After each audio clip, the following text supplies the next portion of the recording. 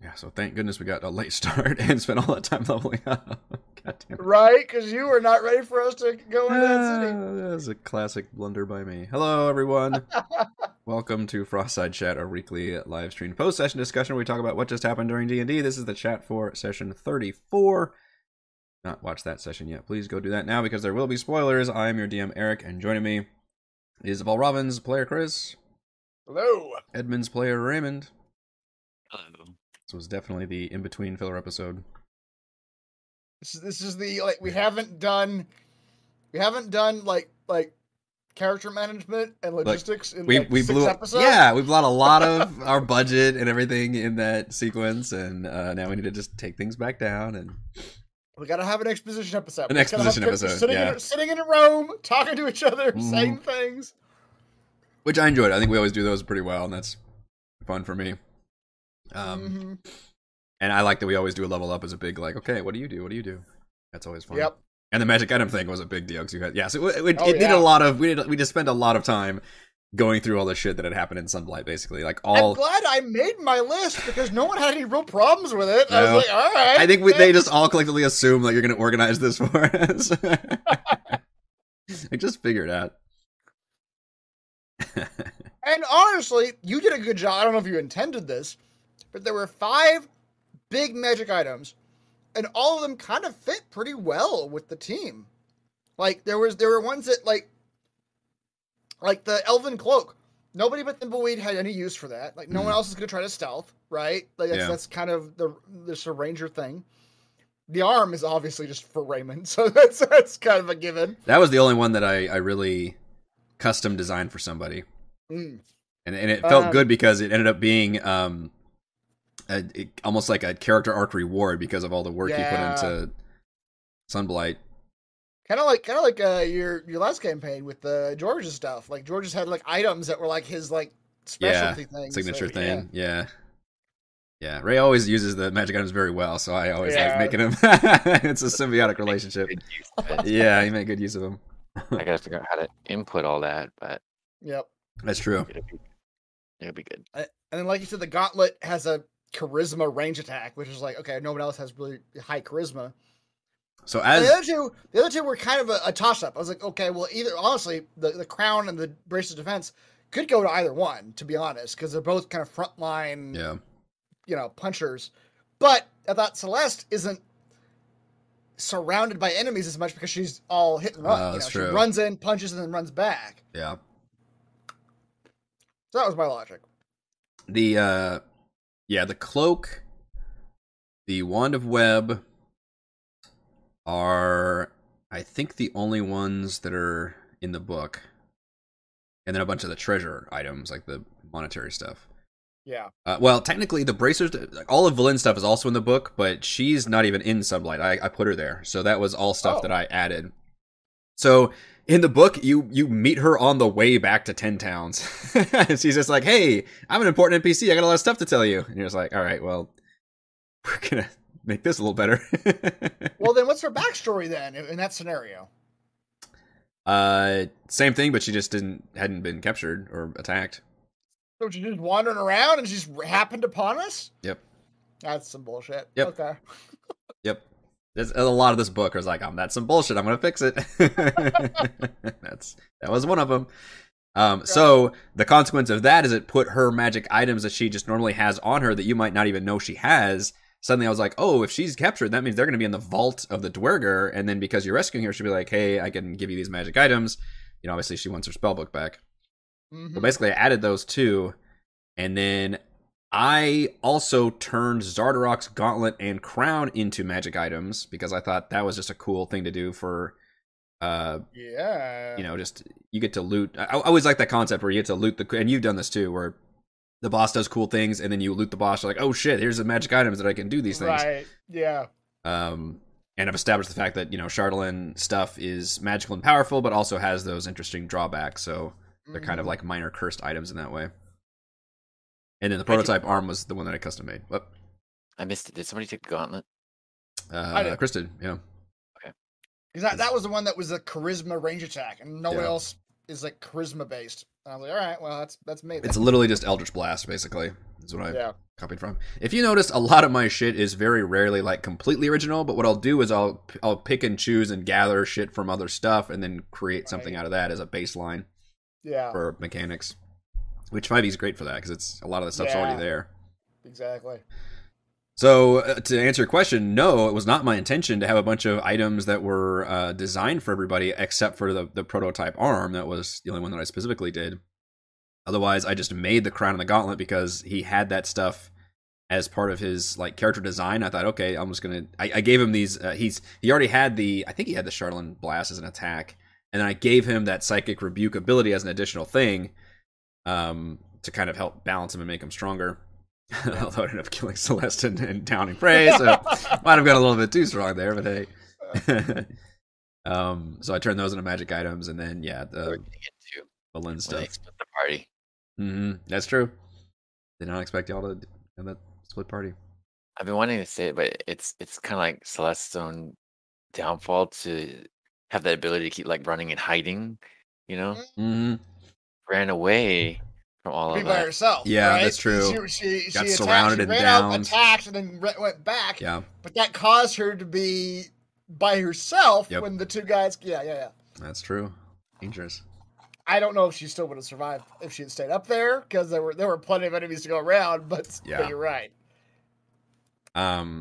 So enough about Sunblight. Obviously I can't talk too much about the dragon attack because that's still forthcoming. What I spent most of my time prepping this week, I spent a lot of time working out the time details because all of that is actually in the book. It specifically says the dragon takes this many hours to get to this town. It does this much damage in this much time, and then it takes this much time to get to this town. It does this much damage in this much time. It is very meticulously organized in that way. Yeah. So I thought, okay, I can kind of work with this, and then based on the players, I can actually kind of have the dragon track and move, and that becomes this interesting strategy for the players to make these decisions. What I need to realize, though, is you I can't just assume you guys are going to go one area and prep that area. I have to like, oh shit, that's right. You guys could actually just jump ahead several towns and just choose like, oh, maybe we could cut the dragon off at the pass. So I should have worked on prepping Easthaven. Instead, what I did is I spent time prepping Dugan's Hole and Goodmead, thinking you guys would at least initially try to follow the dragon's path to see if you can like catch it or warn people or do whatever. Instead, you guys actually hilariously correctly assumed, oh, this dragon's a lot faster than us.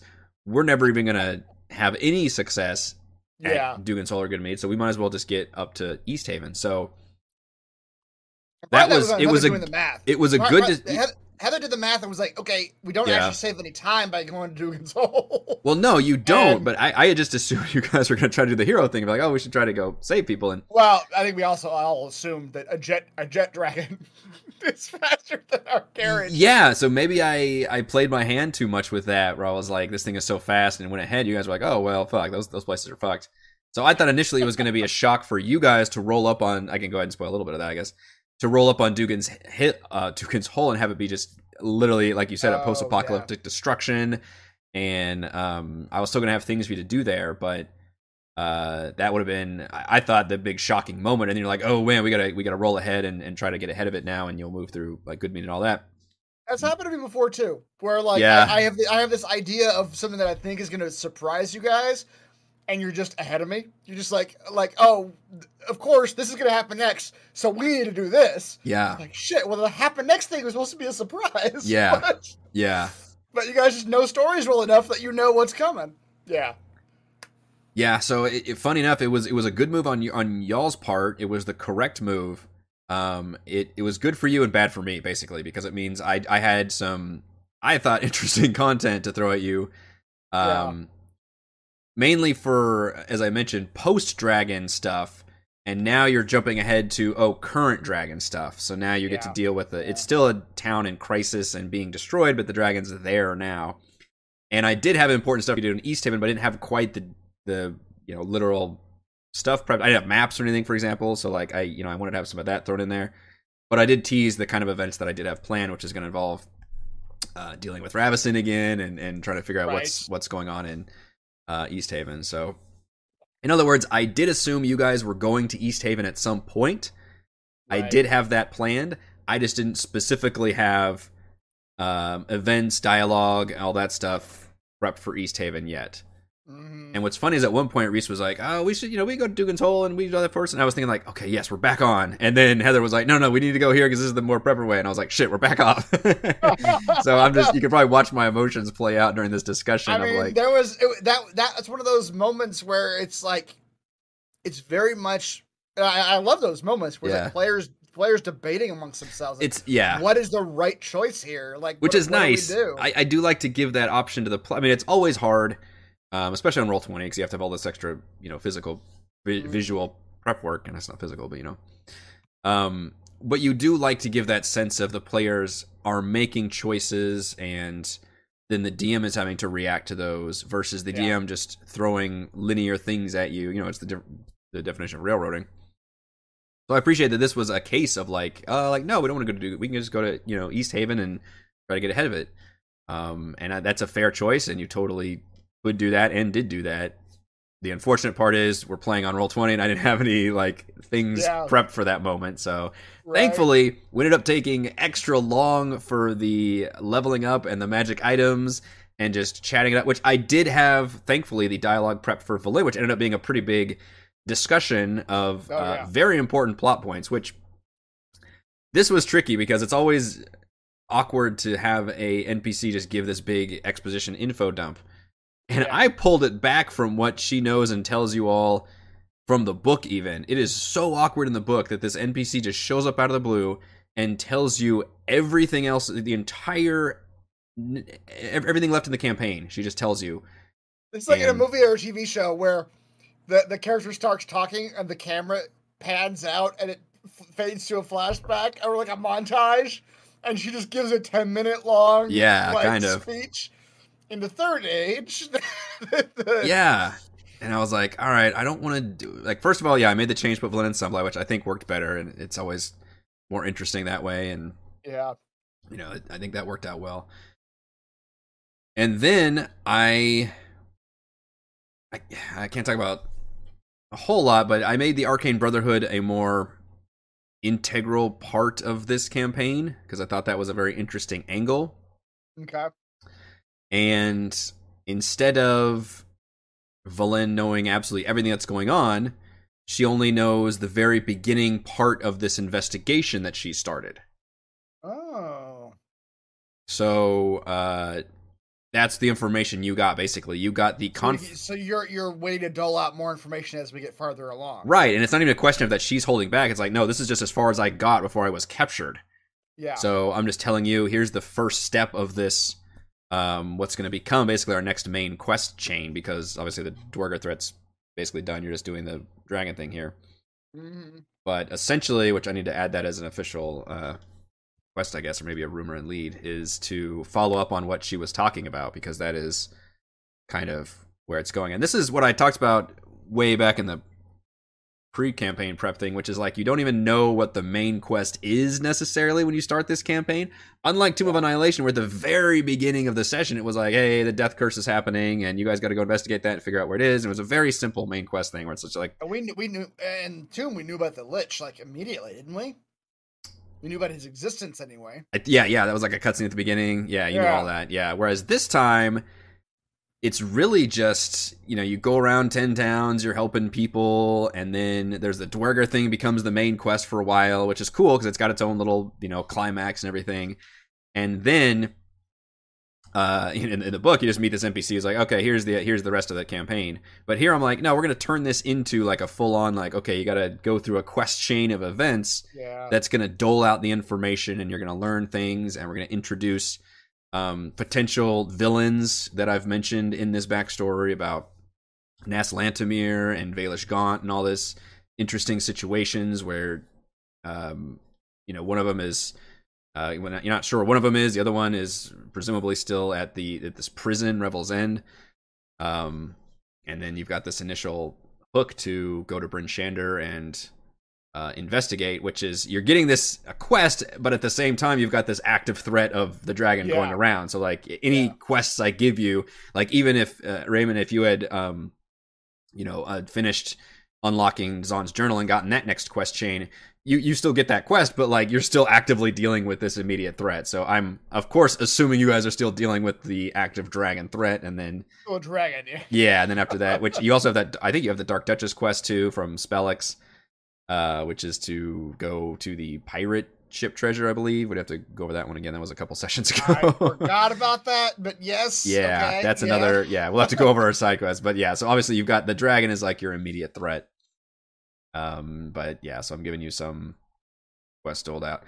There was an interesting. I guess I won't spoil too much of that, but I'll just tease the fact that I was going to have throw another quest at you that was going to deal with Celeste's story, but because refusing of the Mind Flayer, which I forgot to even mention what happens with it. I guess you don't really know. You never dealt with him, so he's just gone somewhere. And B, the fact she fucking died means that I'm putting that one on the back burner for now, and introduce it somewhere. Which thankfully it's a case where obviously a lot of these locations on the map you guys don't see. They're on the GM layer, and I can move them around as quickly and easily as I need. Like, it's really over here we need to go. So what? I mean, I don't know if you can talk about it now because you're going to move it around, but what is there any fallout to that Mind Flayer?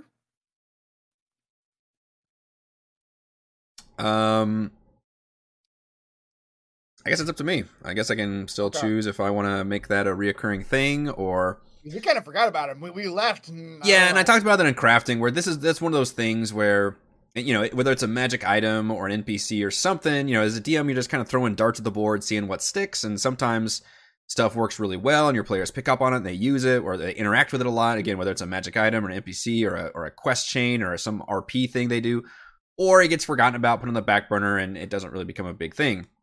And I feel like the Mind Flayer was the latter. It just kind of was introduced and nobody really wanted to deal with it or, advance that story or anything. So I'm like, all right, I'm just going to kind of back off on that. And I'll, I try to tease him a few times in like a next session, but then I was like, nobody's really wanting to engage. So that's one of those interesting things where like you introduce a concept, but the player from the character standpoint does not want to engage. Yeah. They're just like, from my character does not. You know what that reminded me of? I mentioned this in the crafting stream. I was talking about that.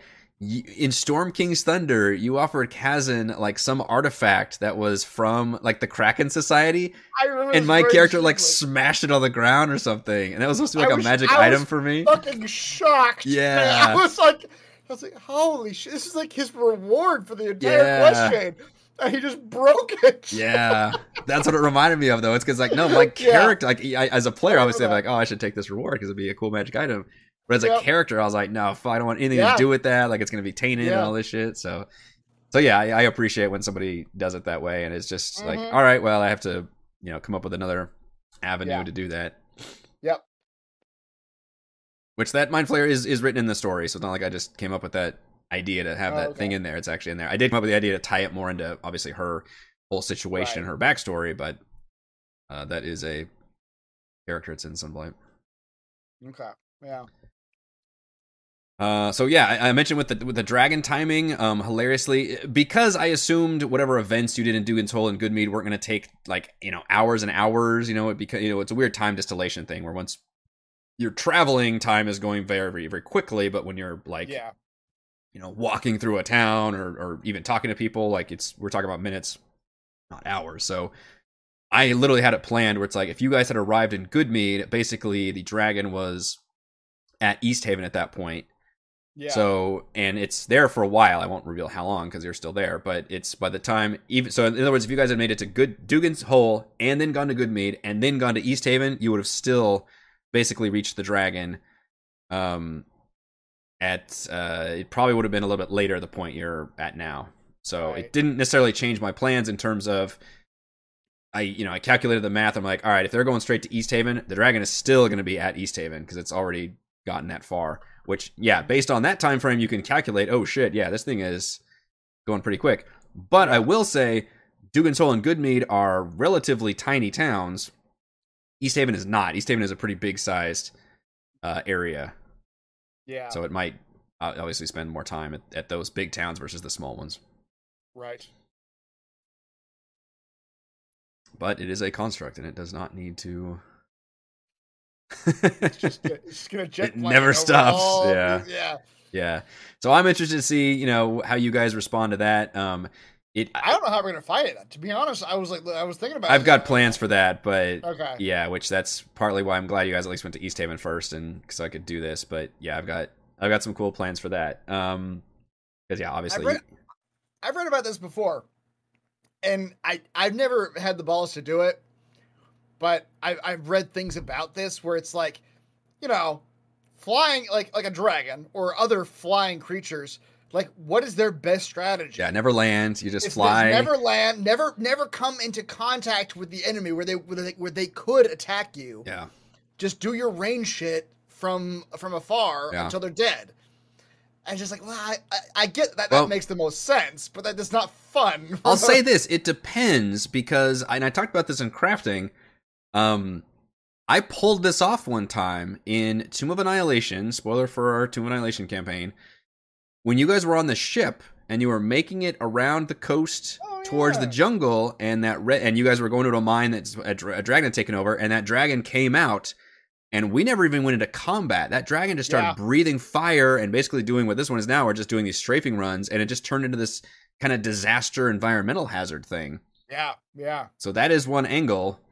That is, but in that scenario though, you're not treating it like a combat encounter that they're gonna win. Correct. You're treating it like a Correct. disaster. So like you're being foreshadow bombed. for potentially what you guys might be dealing with. I'm not going to stop if you guys try to do something, but if you don't see this thing landing, you might have a clue that like, oh shit, right. this is not going to be easy. Mm-hmm. But yeah, I will say the next suggestion will be, or the next thing I'll have to learn is if you guys are going to go to Bryn Shander after this, or try to continue, or try to follow the dragon's path. It sounds like you guys are just try to go to Bryn Shander, which, Yeah. that information would help me plan. Although we may end up spending an entire session at East Haven, actually, now that I think about it. Depends on what's happening in East Haven. Yeah, How I'll much- come up with more shit for you guys to do. Well, especially since we skipped Dugan's Hole and Goodmead. Yeah. I might have to expand on Yeah. what I had planned for East Haven for sure.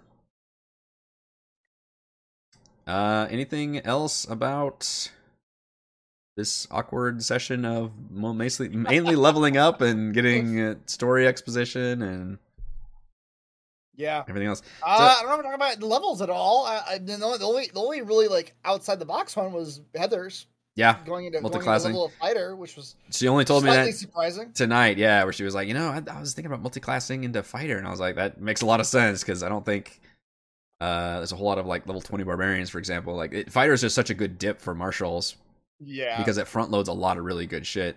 I didn't know that they had those cool fighting styles with the combat maneuvers. Tasha's, yeah. Yeah, I don't know a lot of the new Tasha stuff. Yeah, I know that either. So Yeah, that's pretty fun to take that as like a level 1. You become like it's It's like a it's soft like a- multi-class into like the whatever the maneuver one is, Battle Master. I think Yeah. yeah. It's interesting because it basically just like for a level you get like what it amounts to like kind of a class, not a class, a race ability. It's like you get one time per long rest like ability. That It's you a can short do. rest.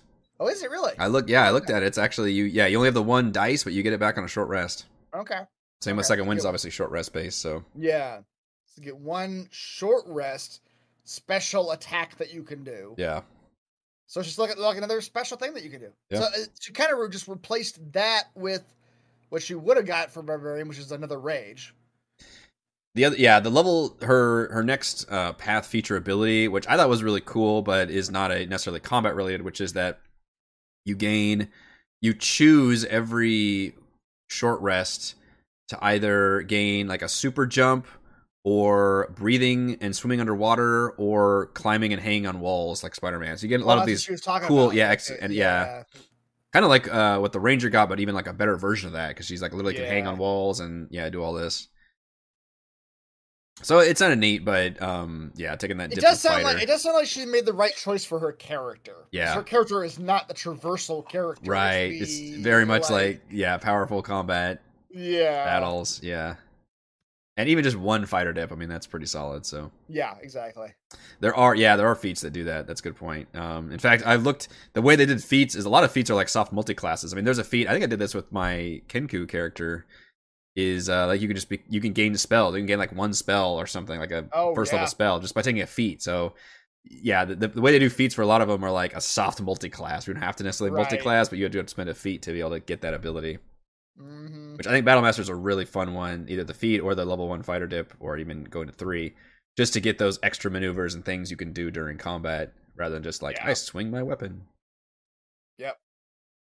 I mean, the big one for fighter is if she goes one more, right? Because one more Action Surge, which is a huge fucking thing. That's why with my first character, with Kalinar, that's why I went fighter with him. Is because like I had like I don't know how many paladin levels, but then you get action surge. It's like oh wait, I get two fucking actions, and suddenly a big. That's real deal. Good. Yeah, it's real good. Yeah, that initial fighter, and you guys like, I go to 3rd level and I get my subclass of fighter. It's just, yeah, pretty good. Yeah, Artificer level 6 sounds cool. You can make like actual cool like magic items now with a fucking homunculus and stuff. Yeah, seems pretty neat. And you immediately used it to send a warning message. So that's a big deal. I'm gonna have to track and see. Somehow try to calculate how much distance this thing can make and what kind of. I mean, I don't know what is okay. Let's do the math. Well, I'm not gonna do the math. I'm not gonna try to do the math, but hopefully somebody will help figure it out. 30 feet every 6 seconds. Just 30 feet in a turn. Can it dash? I mean, I guess if it spends its entire time dashing, I suppose it could. I mean, I would have to use the bonus action to give it an action. Okay. So otherwise, it's just dash. It just has its movement then. So how many seconds are there in an hour? What is that? Jesus Christ. There's 60 seconds in a minute. I'm sure if you Google search it, you can figure out how far can somebody in whatever at the 30s be. So 30 times 10 would be how far it can go in a minute. So it can go 300 feet in a minute. Times 60, which is how many minutes are in an hour, it can go 18,000 feet. 18,000? I think 1,800. 18,000? 30. No, yeah, 300 times 60. 300 times 60 is 18,000. Jesus.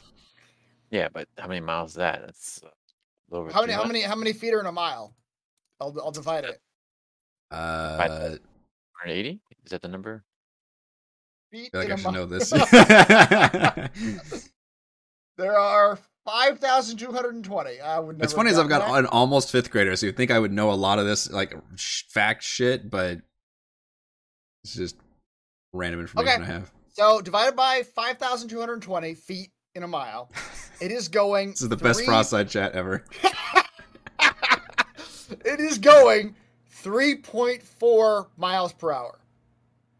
Ha!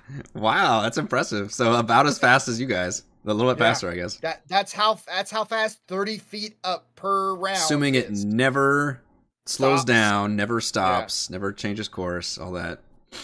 Right, and he can go straight, like he can fly. So right, obviously, it can go over terrain. Yeah, so not impeded by terrain, but possibly impeded by weather. Interesting. All right, well that's you haven't told us what the dragon's fly speed is. No, I have not. I will say it is much better than 30 feet. But the fucking jet engine that you described is. Yeah, when I saw that speed, I was like, "Oh shit!" Okay. Yeah. I mean, it's the important thing to realize. It's not a living creature. The Bryn Shander is like the end of its path, so presumably, at least the homunculus will get there in some. That's the cool information you guys have. Yeah, like, okay, we're at East Haven, but even when it leaves East Haven, it's not going to Bryn Shander. You know that it's going up to Caer Dineval, Caer Konig, going all the way over to Tourmaline. Like, it's going to go all around here. So, yeah, if it leaves and you guys go to Bryn Shander, even though it takes you, a couple hours to get there, I'm fairly, I'm 90% sure, I have to check my notes again, that you guys would be able to reach before. So you guys would actually have a chance at pre-dragon adventures at that point. Yeah, exactly. Which is what we thought we were gonna get here at East Haven. Right. We thought we were gonna be able to like show up and Yeah. like prepare for the dragon's arrival. Yeah. So the idea is I wanted to, Yeah. you know, there's enough content here. I was like, okay, I can have some post-dragon stuff and then some current dragon stuff. Yeah. With the assumption that you guys will probably do a big final thing in Bryn Shander, and then maybe even some pre-dragon stuff if you guys choose to go to Bryn Shander, you know, and not follow the dragon around. But the only thing is now you guys basically skipped the post-dragon stuff because skipping Dugan Soul and Goodmead. Unless for some reason you guys decide to chase after the dragon, in which case you'll probably. I mean, I don't think you'll ever be able to catch it. Yeah, it depends on what we see in terms of how fast the dragon goes, all that. But Yeah. we could probably put two and two together and figure out that like, hey, this thing's gonna just jet engine away and laser the next town. Yeah, it's a challenging thing. I've got some fun ideas for it that are very much not in the book. This is an entire chapter. It's only like 10 pages long, and most of it is like, here's exactly what the dragon does and all that. So yeah, I'm going to add in some more interesting things that are going to happen that you guys can deal with and interact with. Anything else about this session? I'll say it's a tough situation for players because it even though you didn't think we would do that, it is a situation where you're immediately faced with the, hey, people are gonna die, so we have to make cut our losses decisions, like pretty quickly. Yeah, and I think we got to that faster than you thought we were gonna get to that, but we got to that really quick. It's like, hey, people are gonna die. This is just. I should have presumed. I was like, oh, I know who my players are. Yeah. I remember crafting. I was thinking like, oh, this is gonna be a good chance for them to be heroes. They're gonna try to save people because a lot of D&D is just going through dungeons and fighting monsters and hack and slash and getting loot, which is all fun. I enjoy that too. Yeah. But I do like the chance when you can actually, be heroes and save people and do like feats of heroism. And this whole chapter is a good chance for that. And then your first decision is like, all right, fuck those two towns. They're gone. Yeah. But let's go. What's interesting is that it was just sort of like pushing ahead that decision point, because from what I'm understanding, we're going to have to make that same kind of decision shortly here of oh, the cities ahead of wherever we're at, East Haven, we're gonna have to say, oh, they're fucked. We got to move on. Right. We just got there faster than you thought we would get there. Yeah. Correct. Yeah. Yeah. It's another decision you'll have to make.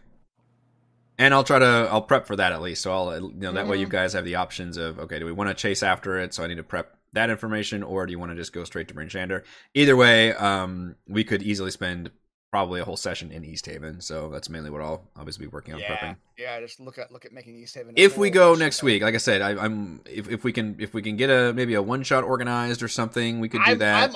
I'm all for Heather doing another one shot. I'd be fascinated to see what her one shots. What her one shots look like. We've only had the one, so yeah, that'd be cool. So I'll ask and see, just because we know that we're gonna be down 2 players for next week, and we have that kind of forewarning, we can start maybe doing something else.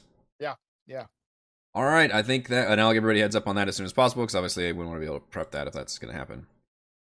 So that will do it for this week's Frostside Chat. Thank you to Chris and Raymond. I'm Eric. Thank you to all you wonderful fans for watching, and we will see you all next time. Bye. Bye.